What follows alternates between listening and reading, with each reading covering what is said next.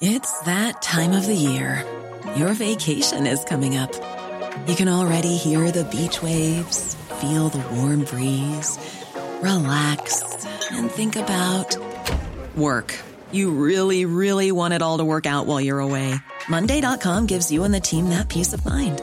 When all work is on one platform and everyone's in sync, things just flow. Wherever you are, tap the banner to go to Monday.com. Hey, I'm Ryan Reynolds. At Mint Mobile, we like to do the opposite of what Big Wireless does. They charge you a lot, we charge you a little. So naturally, when they announced they'd be raising their prices due to inflation, we decided to deflate our prices due to not hating you. That's right. We're cutting the price of Mint Unlimited from $30 a month to just $15 a month. Give it a try at mintmobile.com/switch. $45 up front for 3 months plus taxes and fees. Promo rate for new customers for limited time. Unlimited more than 40 gigabytes per month. Slows full terms at mintmobile.com.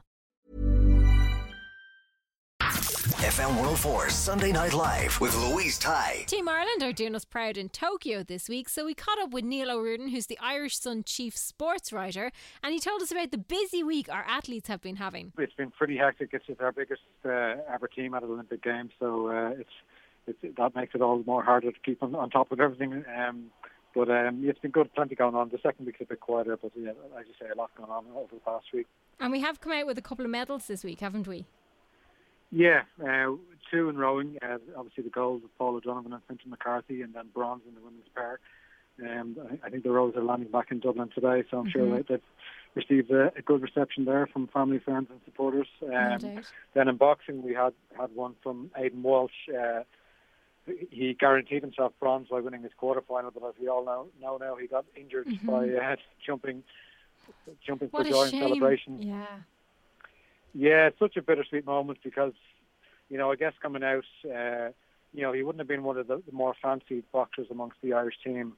But, he got himself into a position with 2 accomplished performances to win a bronze medal. He would have fought in the semi-final against Pat McCormack, a guy from Britain who's beaten him 3 times, so sure he would have liked to crack at him. But, just his ankle just hadn't recovered in time for him to fight today, which is a pity. But you know what? Bronze is good as well. It's not anything to sniff at. No, exactly. I think coming out here, if you'd offered him that, he would have snapped your hand off. But of course, once you get yourself in that position, you'd like to upgrade it. But I think in the fullness of time, there'll be some element of what if, but he will have an achievement which not too many people have, and so that's something to look back on with pride. It's very true. And then the big celebration with the relay as well. Yeah, so for them to get through to the final was a big achievement. I'm sure they're probably a little bit disappointed that they ran a slower time in the final than the semi. But it just goes to show you, sometimes when new events introduced to the game, such as this, you can target them and do well. And that was the same with the women's 4 in rowing, because that event hadn't been staged since 1992. But when it was added to the programme, there's a recognition that Ireland could do well at this, and the same goes for the mixed relay, and I think that's something that they'll be looking at from here on in. 100%. It'll be nice to see at the next in Paris what they bring to it, because no doubt will they be at it, I'm sure. Yeah, well, there's plenty of talent there, so I think only 2 of the runners involved last night were actually part of the team that qualified, so there's strength and depth there around 400 metres. Obviously, it could be different in 3 years' time, but I think there's probably enough depth and talent there across different ages that they should have a good chance of being in Paris as well. Absolutely. What can we look forward to now in the next week to come? Well, the athletics is kind of the main event. Obviously that got started on Friday night, so tomorrow we have Phil Healy, Kieran McGeehan and Sarah Healy all in heats. And so, it would be a big ask for any event to reach a final. The reality is they probably won't, with McGeehan the possible exception. But we've also got Kelly Harrington up on Tuesday. She's the top seed in the lightweight division, so she will be expected to progress. She'll guarantee herself a medal if she wins on Tuesday, and then potentially a semi-final on Friday, I think, and then final on Sunday, the final day of the games. And we've the equestrian going on as well, don't we? Yeah, we do, and we would have a good chance in show jumping. It is a sport that we have a pretty good tradition in. It hasn't gone so well in the dressage and cross country, that element of it, but when it comes to show jumping and eventing, we would have a good chance of putting in a good performance there. So we've lots of people to support and still follow over the next week.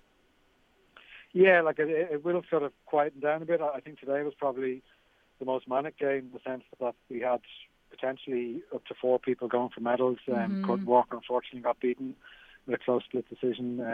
Rory McIlroy lost out in the playoff for a bronze medal. And then we had Rhys McKenna in the gymnastics final, and he was just unfortunate in that. His finger got caught in one of the bars and he came off, so he finished 7th when he had realistic hopes of getting a medal, having got bronze at the World Championships and previous to that gold at the Europeans. Yeah, that was so disappointing. I was listening to it and I was like, what happened? Yeah, it was so disappointing for him, but no doubt we'll see him again. Yeah, he's only 22, he's the youngest in the field there. Now, he wasn't using his age as an excuse, but there's plenty of improvement in him to come, and he's a very mentally resilient competitor, and he spoke very well in the mix zone afterwards, so certainly he's not going to let this set him back too much. No, not at all. I'm going to let you go because I know you're busy, Neil. No problem at all. Thanks very much. Enjoy the rest of the games. Will do. Take care. FM 104 Sunday Night Live with Louise Ty. Hey, it's Danny Pellegrino from Everything Iconic. Ready to upgrade your style game without blowing your budget? Check out Quince. They've got all the good stuff, shirts and polos, activewear, and fine leather goods, all at 50 to 80% less than other high-end brands. And the best part? They're all about safe, ethical, and responsible manufacturing. Get that luxury vibe without the luxury price tag. Hit up quince.com/upgrade for free shipping and 365-day returns on your next order. That's quince.com/upgrade.